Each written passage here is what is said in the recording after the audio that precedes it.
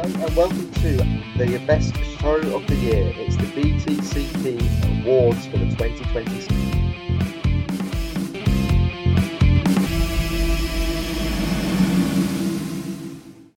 Yes, hello, welcome. We are back, and we have the awards show for you, as you just heard. We'll be going through 9 awards. I know, quite a few. We'll be covering the main ones like Driver of the Year, Villain of the Year, Team, Rookie of the Year, Most Improved, but also we'll be covering things like Good and Bad Surprises, Liveries, and also Race of the Season. So shall we get straight into it then with the race of the season from both of us? Yep, that's a good place to start. So this is the race that got us the most excited throughout the 2020 campaign. What race got us on the edge of our seats? NB, it was not anything that ever happened at Thruxton and is unlikely to ever be. Sam, what was your race of the year for 2020? So my race of the year is one of the most memorable races for me was the race 3 at Silverstone. So just a little setup reminder, Sutton had a really bad race 2, got that puncture, as had Ingram, and both of them were looking to fight back through the field. Starting from about 26th, 27th on the grid. Unfortunately, Ingram got turfed off first lap, coming into one of the penultimate corners, and he was out of the race straight away. But Sutton, probably one of his drives of the season actually, he made it all the way from 26th on the grid up to 3rd. Now yes, there was one, possibly 2 safety cars involved, and that race a lot of you will probably remember for that huge accident that Rory Butcher had with Matt Neal. And a lot of people will be saying, oh yeah, it's Matt Neal's fault, oh yeah, Butcher's moved over. I think pretty much 6 of one, half a dozen the other. I think they're both just as much at fault, but the impact that car sustained was phenomenal, and for him to get out of that after it's practically barrel rolled and ended up in the middle of the circuit, congratulations to everyone for missing the car when it came back onto the track, and then he got out and walked away from it, just stands testament to how strong a British touring car is. Yeah, it's a good race to pick because you're right. It did have a little bit of everything in there. It was, a big crash, which, as long as everybody's all right, we like to see. Let's be honest, we would like to see a big crash in the touring cars as long as everybody is okay. It had, as you say, a back to front from Ash Sutton. It had a bit of controversy of Ingram as well in the first few corners. So, yeah, I can see why you've picked that as your race of the season. It certainly had us on the edge of our seats, didn't it, with excitement of what was going to happen next in what was a very twisty-turny race. And also, most importantly, it was Ollie Jackson's second win of the season. Now, this one didn't come sort of like quite as easily as the first. Yes, it was another race 3 win, but this one he had to take the restart on the safety car and had to keep drivers like Oliphant and Sutton behind him, and he managed to do it with relative ease as well. It really showed how he developed over the season and become more confident in his own ability. Yeah, it was it's kind of a backup to what Ollie Jackson had already achieved with his earlier win in the season. As a fluke's too strong a word, but to back up that he has improved, he is here, and he is capable of winning races and improving all the time. Which, yeah, it was a very good race, and it set up the season finale quite nicely as well. Yeah, there are many drivers in the category that have had these one-off wins, and on the race 3 where you get a reverse grid and you manage to hold people back because they've got extra weight on board. But to actually take the restart and seeing how quick Sutton had come through the field with no weight on board, and Oliphant was not shabby at all this year, to hold both of those drivers off was a really good achievement from him. Absolutely. So that's your winner for the race of the season. It's not my winner, I have to say. I've gone for Brands Hatch Race 1 of the final weekend. I'll give you a couple of reasons why. Firstly, it was torrential rain and horrendous conditions. real question marks over whether this race would even go ahead at the start of the day due to how much rain had fallen. I always think a wet track is the leveler. It separates the best from the very best. And in horrific conditions, Ash Sutton proved once again that he is some of the very best, and did one of the moves of the season in my mind with his move on Ingram through Surtees. Also, Camish won the race fairly simply as well, which meant he was still in the championship hunt. And Turkson struggled, which was good for the championship because it meant that it was going to carry on through the rest of the season. There was nothing decided in the first race, nothing lost in the first race, and it set the rest of the weekend up very, very nicely indeed. I think it left Camish with just 13 points off top spot at the end of that race, which meant it was still a three-way challenge going into races 2 and 3. It was also another good showing from the Ford boys, Rory Butcher finishing in 4th and Ollie Jackson in 5th. He had a good final weekend in all fairness to him. But in those conditions, yeah, extremely challenging. And I don't know, it always has a little more emphasis on it when you're going into the final weekend with 3 or 4.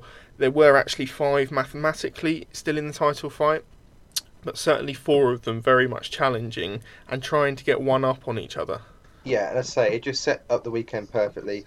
And for England, considering we live in England, we don't get many wet races, or certainly that was the only, in my mind, true wet race of the year. Well, we had a wet race at, obviously, again later in the day, race 3 was fairly wet, and we had one wet race at Alton Park as well at the start of the year.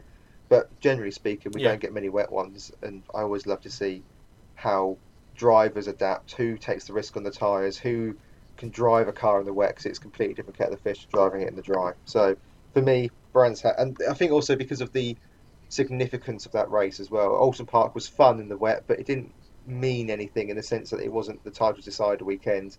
There was still plenty of time to make amends. Whereas if you got it wrong here, you could have blown your championship before it even begun. So yeah, very happy to nominate that as my winner. Very much so. Moving on then to the second award, and we're going for Best Livery of the Season. Now, before the season started, we had a little poll, and I believe the Laser Tools car came out on top, but they have a huge social media following. So from us, our best liveries of the season, who does yours go to? Mine goes to Nick Hamilton and his Rocket VW, because I thought that was just a very... I think it's probably the best livery that's been on the VW, to be honest with you. It just fitted the car really, really nice. It was a nice mix of red and black. Looked aggressive, looked like a race car.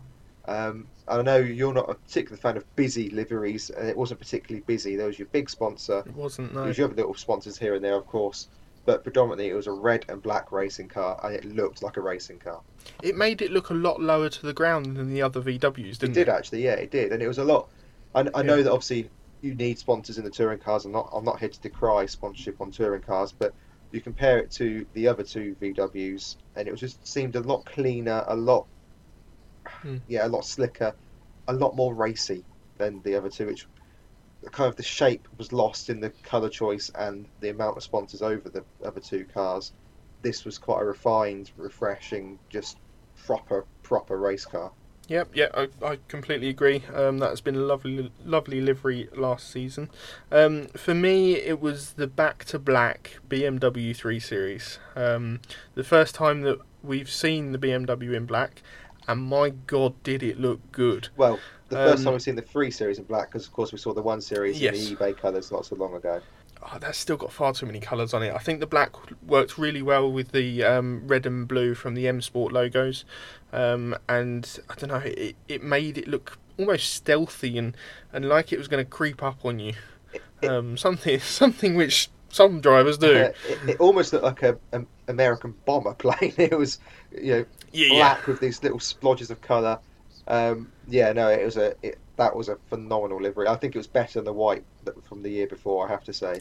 It just most definitely suited it. Although, of course, it did make it look a bit more like a DTM, and according to some drivers, it effectively is a DTM. So take that as you will. But as liveries go, that was pretty damn special. I do wonder whether we'll see that black livery back again this season. I certainly hope so. I would hope, it never happens, I personally would hope for a red, a dark blue, and a light blue to have the M colours, but it never happens. They always stick to one colour, which for cost probably makes Yeah, sense, but I prefer to see that. yeah, yeah. They certainly do. Next award then is Rookie of the Year. So this is people who haven't raced in the touring cars before. So even if they've raced, people like Glenn Geddy do not qualify because they have raced in the series. This is for debutants of the year. And I'm going to kick this off with Jack Boutel as my Rookie of the Year. Um, I've said before, I think on the last pod when we did the driver grades, a very, very solid 2020 campaign. Uh, Improved all of the time, I felt, and didn't really put too much of a foot wrong in a car that has its limitations and has had its day. Hence, why they, as we'll get to in our news pod, they have upgraded. Um, I just thought he was a very tidy, very points-based driver. Didn't get into any trouble. He managed to score some points as well. He got two, which is very good for him in his debut year. Was near the points on a couple of occasions as well, but just drove the numbers. Nothing spectacular, but incredibly solid. And I can't remember any incident or mistake that he made or got caught up in that was his fault. I think that's always a good mark of your rookie debut year because you are a rookie. It can be quite exciting. You can sometimes go too hard into it and make a few messes. And I don't recall any messes he made. Yeah, especially to come into the competitive nature of the BTCC at such short notice, replacing Dan Rowbottom obviously, and then to go through a whole season with only one retirement, and I believe that was a mechanical retirement at Croft. It's certainly a very good achievement. I'd have liked to have seen maybe a couple more points from him towards the second half of the season, obviously getting used to the car. But yeah, jumping into the British Touring Cars is always going to be difficult, and kudos to anyone that wants to try it. On that note, my Rookie of the Year is someone that didn't actually complete the season, unfortunately. However, I thought he put in some very impressive displays in the time that he was there, considering the vehicle that he was driving, and that is James Gornall. So he had an unfortunate start with a retirement in race 1 at Donington and then a did not start. But at Brands Hatch GP, he really picked it back up. He scored in all 3 races and got his best result of the season, which was 7th, which not even Bobby Thompson managed to equal in this season. Unfortunately, he didn't score any more points for the rest of the rounds that he was in. Made it up to the end of the Silverstone round, and unfortunately didn't have the funds left to compete at Crofts, Snetterton or Brands Hatch Indy. However, the pedigree that he came with suggested that he would have a decent amount of pace, and only competing 7 rounds. Bobby completed 8. There's a little bit of a points difference between them, I think just under 30 points, but that's really good considering Bobby's been in the car for, or been in the championship for longer than him. So yeah, James Gornall had some good drives. Would like to see him back, although I don't think it will happen. Yeah, he's my Rookie of the Year. Yeah, he certainly impressed for the rounds he was in. I do think that there was a tendency to be involved in incidents a little bit too much, some of which aren't your fault, some of which perhaps are. But that's the nature of racing at the end of the grid, or any end of the grid in touring car, particularly that end of the grid. He's certainly got racing pedigree. Like you, I don't think we'll see him back just because I can't see where he fits in the grid, given what we already know. But yeah, I think he had a strong start to the season, but would have liked to have seen how he got on throughout the season. Would have liked to see, if he could have improved that week on week on week. This was also one of the awards that we put out on our Instagram and Facebook, and the votes came back to crown who as Rookie of the Year? Rookie of the Year through Instagram polls was Jade Edwards. No great surprise given her social media army. It's also not a surprise given how well she did in the car. She had a very strong weekend at Silverstone in the PMR guest drive, and obviously got her break for this season coming up. So, yeah, I can understand why she's a fan favourite, and she is our fans, the BTCP fans, Rookie of the Year. So moving on next to the most improved driver of the year. This could be from last season to this season, or from the start of their touring car career to where they are now, maybe. And for me, it's Bobby Thompson. So considering where he's come from, come through Team Haas, been in the Volkswagen, then moved up to be in this Audi S3, which we all know is a very difficult car and a car that doesn't have much pace within it. But he at times seemed to absolutely wring the neck of it. Yes, he had a couple of disappointing displays, most notably the race 3 at Alton Park, which we've already talked about in the driver reviews. But at Croft, before that massive accident that he'd had 2 8th place finishes and was on target for an excellent point scoring weekend, well outdoing what we would have expected of that car this season. And I think if it weren't for that accident, he would have gone on to probably have won the Jack Sears Trophy, going on to be Michael Kreese in a far better, far newer Honda FK8, which would have been a hell of an achievement for him. Yep, it's difficult to disagree with any of the facts you've just laid out. I also agree that I think he was favourite for the for the Jack Sears Trophy. They've renamed it in Kreese's honour, clearly. I think he would have been a shoo-in for that as well, personally, without trying to disrespect Kreese's achievement in regards to that. I haven't gone for Bobby Thompson though. I've done that. I always have to do a shared thing sometimes. We know that from doing this pod for nearly 3 years now. So I've shared my award. Jake Hill is one of them, as he again just put in another stellar season where he's finished in the top 10 of the championship. Could have finished even higher than that, but a 7th in the championship, given how competitive the championship is incredible. How many hats have you eaten now? The egg and my face are well and truly in alignment when it comes to Jake Hill. But look, I like being proved wrong in a way. So it's he has won me round. I think he's maturing all the time in the sport, both on and off the grid. And I think he's only going to get better. I think a race win this year is going to happen, for sure. Yep. I think he was unlucky not to get that final race win last year. He couldn't quite convert those thirds and seconds into a win. But another very mature driver. I can't remember too many instances where I thought, oh, Jake, that was Jake of old. And it was one, though I can't quite remember when it was, so I might even be misremembering. But I just thought he had a very, very strong year again. However, he's going to have to share the award with Tom Oliphant, who has built on his debut season in 2018 with Sicily. He built on that in 2019 with BMW and knocked it out of the park really this year with BMW, with scoring his first win and 4 other podiums along the way, and only having 1 retirement, and finishing pretty much, a couple of results aside, in the top 10 all season.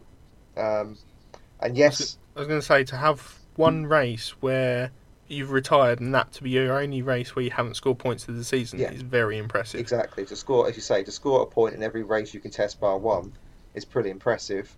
And I know that it comes to the caveat of he's in a BMW, you expect great things. Well, yes, but there are still a lot of cars and good drivers to compete against. You've still got to make the equipment work. You can stick me in the BMW. It doesn't mean I'm going to get you a race win because I don't know what I'm doing. So it is a good car, but you've got to make the most of what you're in. And I think he has done that. Yes, there's room for improvement. Of course there is. He's not the perfect driver, but you look on his 2019 outing in the BMW, got quite a few non-point scores that season, and he hasn't had any this season. His first season he finished 11th in the BMW this year, on 178 points. This time round 6th with 228 points and a round less. So he's done very, very well, and I think he is more than justifying his place in the BMW. We know his role is not to win. That's Turkington's role. But his role of scoring points is a good reason as to why BMW have dominated the team's championship this year as well. Okay then, excellent. We'll move on now to the surprises of the season, good and Well, bad. before we First up, we've do, got. should I just give us the Sorry, fans' go on. most improved driver of the year? Yes, I'd forgotten we'd put that one No, up. no, that's okay. They have gone for Ollie Jackson as the most improved driver of the year, which, given a double race win, is Yep. understandable. Can understand why, and he certainly deserves an honourable mention, I think. I was going to say that links nicely into the next bit now. Yeah, so surprise good and bad of the season. Surprise good for me is Ollie Jackson. I wasn't expecting him to go out and win races this season. It was all very much down to how well the car was, and once we saw at that opening round where Roy Butcher got 2 podiums in the car, we were then just waiting for possibly Ollie to step up and then to take the mantle of having 2 race wins to his name by the end of the season. Was a nice surprise for me. He'd already shown his pace earlier in the season at the Brands Hatch Grand Prix circuit, and yeah, he seemed to improve through the second half of the season.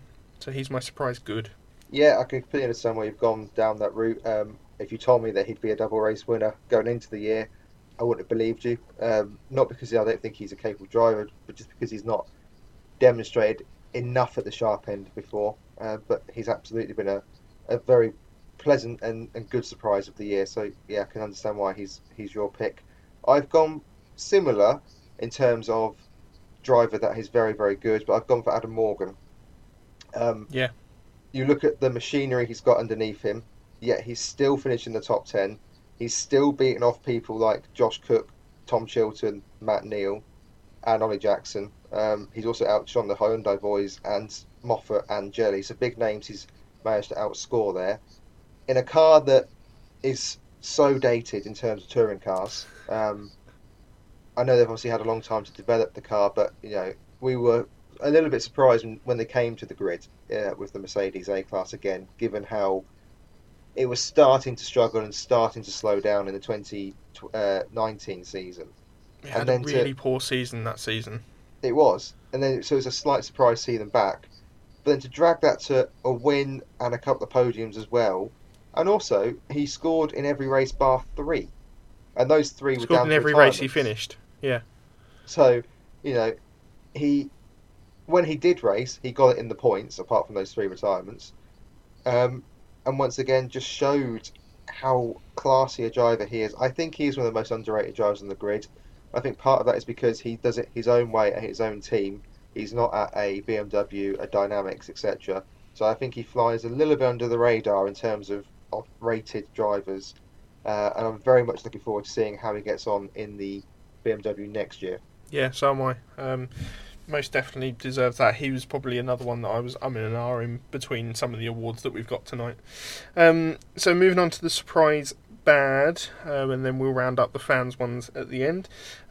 Me, it's Matt Neal, and it's just a very meh season from him. There didn't seem to be any passion in it.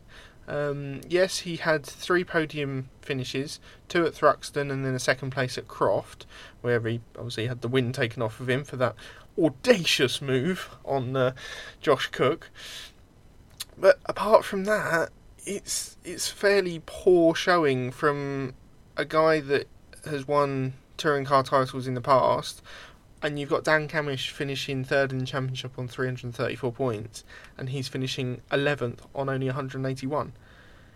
It seems like a really poor showing, and he wasn't really there to help Dan come through when he needed it. Yeah, I think the word you used, meh, sums it up perfectly. To be honest, Mm. it's not Matt Neal that we've come to know. Does he need the Jason Plato tonic? Is it without Plato on the grid he doesn't perform? Maybe maybe he needs a bit of JP to get himself going. I don't know, but yeah, I would agree with you that was a surprise and bit of a shock. I suppose the only thing I would say is that that's sort of almost circumvented by his age now. Maybe that there is a changing of the guard happening in the touring cars, if you like it or not. I know some of the purist Mm. fans don't like to admit it, but there is a changing of the guard. Um, but equally, you expect Matt to be a lot more competitive than he was this year. I'm not saying win championships, but to At not least win win. races. Yeah, and let's be honest, he was only close to winning 1 race. which was the Yeah. one he got taken off him correctly. But out of all the races competed, he was close once, which isn't Matt Neal. He's not my bad surprise of the season, though. Mine is BTC and how they just weren't at it. I mean, there were sparks throughout the season, particularly in the second half. Cook did pick things up and did improve. Chilton wasn't at it all year, really, in a car that should That's because be. he had your backing from the start. I'd say my title tip, yes. Can't go a pod without bringing that up, can we? That he was my title tip. Uh, he got three podiums in a car that's a race-winning car. And just, I know that Cook got a couple of wins, but they came in the second half of the season. But both were beaten by Adam Morgan in a way inferior car. Both were beaten by Jake Hill in an older Honda. Yeah. older Honda. Both were beaten by Oliphant, who's only in his third year. Yes, BMW aside, and both were beaten by Roy Butcher in a brand new car. So when you put it like that, they didn't have a particularly strong showing either of them. And I say Cook improved in the second half of the season, but it was a little bit too little, too late.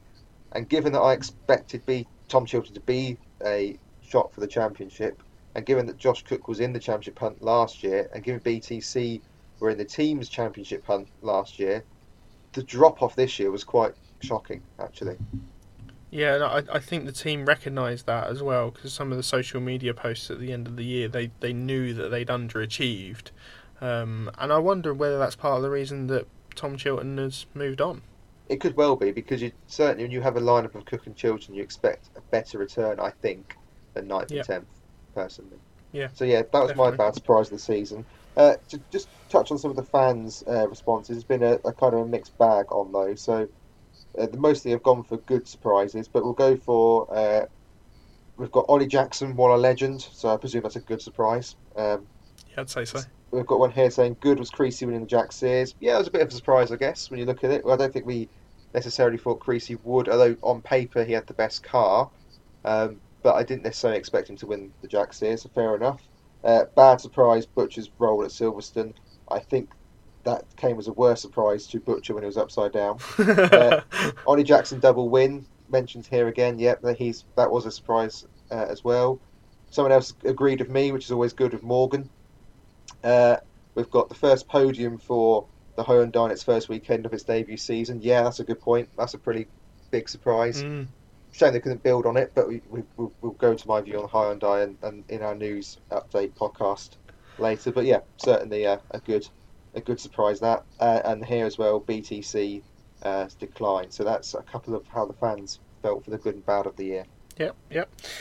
Moving on to the 7th award of the night, and we're taking a turn down a dark road here. Villain of the season, the driver that has maybe come across too many incidents or underperformed severely, and really probably not needed on the grid, maybe, or that might be a little harsh. But who is your villain of the season? My villain of the season is, I'm going to be nice to all the drivers, and because I don't want to get negative reviews or anything like that, so I'm going to take the coward's way out, I'm afraid. I'm going for left field, because I always do. It's not Alan Gow, don't worry. It's COVID, because it's robbed us of an incredible season of motorsport, an incredible title fight, and we didn't get to see Sutton pull off any of his moves live, which, yes, from the telly it's fun to watch, but can you imagine the cheer stood on the banks at Brands as that went round, or even at the cheer at Snetterton when Colin dominated the first two races from the BMW paddock at Snetterton? Can you imagine? Yeah, it was such a topsy-turvy season. Can you imagine the gasp that would have gone up at Silverstone when Butcher, and then the silence when Butcher rolled? I mean, we were denied some really, really good motorsport memories this year by COVID. So for me, it's the villain. We'd have gone to 6 rounds, I think we had penciled in. Hopefully, yeah. It is such a shame, as you say, that at no point people were able to get there, and I hope that this season won't be the same. I hope that by the end of the season we will have fans there, whether it's in limited numbers, okay, but at least there'll be an atmosphere, at least there'll be people there to to smell the cars going round and to hear the engines roaring, and you'll still have the fans cheering on their favourites and the oohs and the ahs when moves are gone for and they come off or they don't come off. I also think it'd be a really sad end to an era if we don't get to see these petrol cars Yes. off, because from a motorsport point of view, you've made a really good point with the smells and the sounds.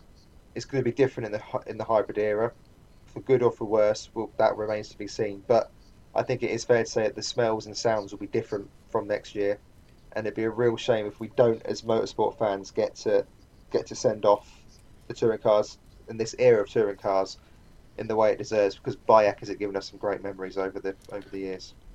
I was going to say I'm already anticipating and looking forward to when we have, in quotation marks, historic races and these cars come back. And Yeah, we get to see these drivers in 20, 30 years' time, maybe, driving these cars around in earnest and taking them to the limits that we expect them to be at. absolutely. I'm not down on the hybrid era. I'm quite excited for it, but it is an end of an era, Yeah. and I just hope that we don't get robbed of another fantastic season. But a mini special award, I suppose, on that point to ITV, who again knocked themselves out of absolute stellar coverage once Mm. again. So, yeah. Anyway, your villain of Yep, the very year. much so. My villain of the year, I feel I may be agreeing with a lot of fans here, and that is Andy Neate. I'll keep this short and sweet. Good start to the season. We thought he turned a corner. Then the proverbial poo hit the fan at Thruxton, and the rest of the season was almost a write-off for him. Had two decent-ish results at Croft, getting 2/16ths. But apart from that, his quality of driving fell off a cliff, and I think that's all we need to say. Yeah. And unsurprisingly, you have agreed massively with the fans' poll. Although, to be fair, somebody else did say COVID, so that's always good to have my opinions backed up by somebody else, which is always nice. But I think there's something else to say on your villain. I think the stats and the pictures speak for themselves. So let's move on to our second biggest award of the night, if you like, which is the team of the season. Sam, who is your team of the 2020 touring car season? Little drum roll. Mine is a little bit left field because they haven't won a championship, they haven't done anything overly spectacular, but they have bought a brand new car that was on the pace straight away, and that is Motorbase. And they've also bought two drivers which have impressed in the most part, and we've spoken about the other one. But in the most part, they've had a fantastic season. To bring Ollie Jackson through and to develop him over the last couple of seasons, he's improved season on season. To bring Rory back to the team, where he started, I believe, and to be so quick and to bag 5 victories across those two cars across the season is a really good showing from them. And I think it'll be a shame to see Dave Bartram step back. And let's hope that the purchasing of Motorbase this season, from Sean Hollenby and Pete Osborne, will take it on to new levels, and they can finally bring a championship, which I think they've probably been deserving of for quite a long time now. It's a good pitch. It's a good pitch you've made. Yes, I was surprised they obviously did, considering that they've either played us fantastically by the fact they had everything in place well before the season began. Their social media posts were just a bit of a laugh, or they have done incredibly to turn that round in such a short period of time. Yeah. Yeah, straight out the box, it was impressive. Jackson looks a different driver. Butcher got to grips with it really, really quickly as well. But it's not my winner because it didn't win anything other than a couple of races, and Fair enough. for that reason, I can't look past BMW because they've just dominated the teams, winning by 45 points, and they just dominated the manufacturers where they had that sewn up over Honda Yuasa by a massive margin as well. I say massive margin; it wasn't massive in number terms, but in touring car terms, it was circa 40 points. Um, and they just both Colin and Tom Oliphant just got the absolute most out of the cars. Colin had a run in that period of four straight podiums. Oliphant, as we mentioned, only had one retirement all year round. All year round. So the reliability of that car was excellent.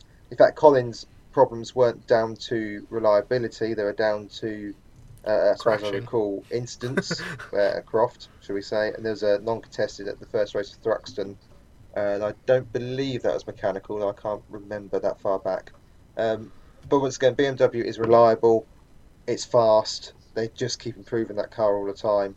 And the standout moment, I think, for me was that double win Colin took at Snetterton and then a podium in the third race as well. But that double win was incredible. The car just was phenomenal that It was on weekend. rails, wasn't it? Yeah, it He was knew so what quick as well. he knew what he needed to do, and he went out there and did it because he had the car underneath him that he needed to achieve what he wanted. And that weekend as well, by the way, it's worth mentioning that Oliphant got a fourth, a fourth, and a fifth. So that car was pretty good that weekend. Uh, period. Oh, no, he didn't. I was looking at Roy Butcher. No, he didn't ignore that. He got a 14th, an 11th, and a 12th. Well, there you go. I can't read a table properly. Uh, but I say, over the year, the car was super quick. Only Sutton really had an answer continually for it. And without such, Colin would have surely won his fourth crown. Fifth. Um, from the fans' point of view, not a great surprise. Laser Tools is the overwhelming winner, but we have got quite a lot of the Laser Tools army on board as well. And to be fair, they've done a good job. They've given Ash Sutton a title-winning car, so yeah, I can understand that why that's been suggested. I would just say that Moffat needs to just balance the scales a little bit for me to become the team, and you're nodding along, which would Yes, yeah. suggest you agree. Yeah, for me, a team's award has to come from both sides of the garage, or all three parts of the garage. And it was very much the Ashley Sutton show with Laser Tools. And I think BMR Engineering, he's been working with them for a long time now, have managed to build him a car and set him up a car exactly how he likes it. And they've had since Snetterton last season, like 2019, when he tested it, to go, okay, these are the things we need to set in place, and they've done it excellently. But as a I'd agree. team, they haven't quite got there for me. Yeah, I'd agree with you on that. I would agree. Okay, this is the big one. It's the driver of the year, and we don't need to spend any time on this whatsoever because it's the only award we're in agreements with, and the fans are in complete agreement with us as well. So, Sam, who is? I mean, I bet nobody can guess at home. Who is the 2020 driver of the season? It literally can't be anyone else. When you go and win a championship by 14 points in a car that hadn't won a race before this year, and then goes out and wins five races and finishes on however many podiums and non-scores twice, is Ash Sutton. And the way he drove this season, you could see the tenacity that he had and the drive he had to want it and go out there and grab it with both hands. Yeah, I think he knew from day one he had a title-winning car, Yes. or a car capable of winning a title underneath him, and he wasn't going to leave anything on the track in terms of getting to win the title. He was a phenomenal year, pulled off some incredible overtakes during that time as well, had us on our feet with just applause and surprise and every other emotion in between. He's the kind of driver you tune in to watch motor racing for because he leaves everything on the track. He's a proper racer. Yes, the Croft incident proved that sometimes he perhaps needs to tone it down, but that's Ash Sutton in a nutshell, and it's the reason people tune in, sorry, to watch the sport. And also, you made a very good point at the start about not winning a race before. Further than that, it's such a left field choice of car. I mean, Yeah. all these teams are pushing forward in new cars, and you can understand why. The Q50 is such an old and odd car to want to suddenly decide to the front of the grid, and Sutton did that and some this season. So yeah, 100% deserving of the Driver of the Season award. Yeah, and I mean, those only two non-scores are he had a puncture and he had a puncture that was his fault. So I think both were his fault personally, but yeah, I Yeah. agree that and if he'd have finished in the points for every race of this season, then it would have been an excellent, like A star performance. but the fact he makes it difficult for himself in race 1, so 2 and 3 are very, very exciting to watch. It's great for us because it Oh means that yeah, we go through every emotion, don't we? We think, oh, we go through despair of what on earth have you done? You've chucked it away in race 1. So, crikey, that's 54 cars he's overtaken this race. To, wow, he's now got full weight on board and is still going for a podium. yeah. The only small criticism I would have is his qualifying performance, and that he was never up there and thinking, okay, he's going to take pole this weekend by a decent margin. It was always, he's either going to be on pole or he's going to be 14th. But I think part of that is also down to just how competitive the touring. I mean, you Yes. get first and 27 is often separated by less than a second. So, you know, I think that's also testament to how strong the grid is in terms of, uh, you know, of qualifying performances. And also, I'm not quite sure the Infinity's that good over one lap. It's great over a race. It's not particularly good over one lap. Where something like the BMW has incredible one lap pace, and also the FK2 has incredible one lap pace. We saw that uphill. But yeah, Ash Sutton by far the driver of the year in an award that will shock literally nobody. And who did the fans go for? Just out of interest. Well, the fans, interestingly, went for Sam Martin. No, they went for Ash Sutton. Yeah, overwhelmingly so. Overwhelmingly so. Yeah, well, that sums up all of our awards for last season. We hope that you've enjoyed it. We would love to hear if you have any further views on who your most improved, Rookie of the Year, Team of the Year, Villain, Driver, all the awards that we've gone through. We'd love to hear if you have any different views to us. Remember to like, comment and subscribe, and also share it around with people who you think might like this or should get into the British touring cars, because it's an excellent racing series. Preferably the CEOs of ITV Sport if you happen to have their numbers. Or Paul O'Neill. Someone link this to Paul O'Neill. But yeah, we hope you have enjoyed it, and we'll be back very soon with another podcast. So we'll see you soon. Goodbye.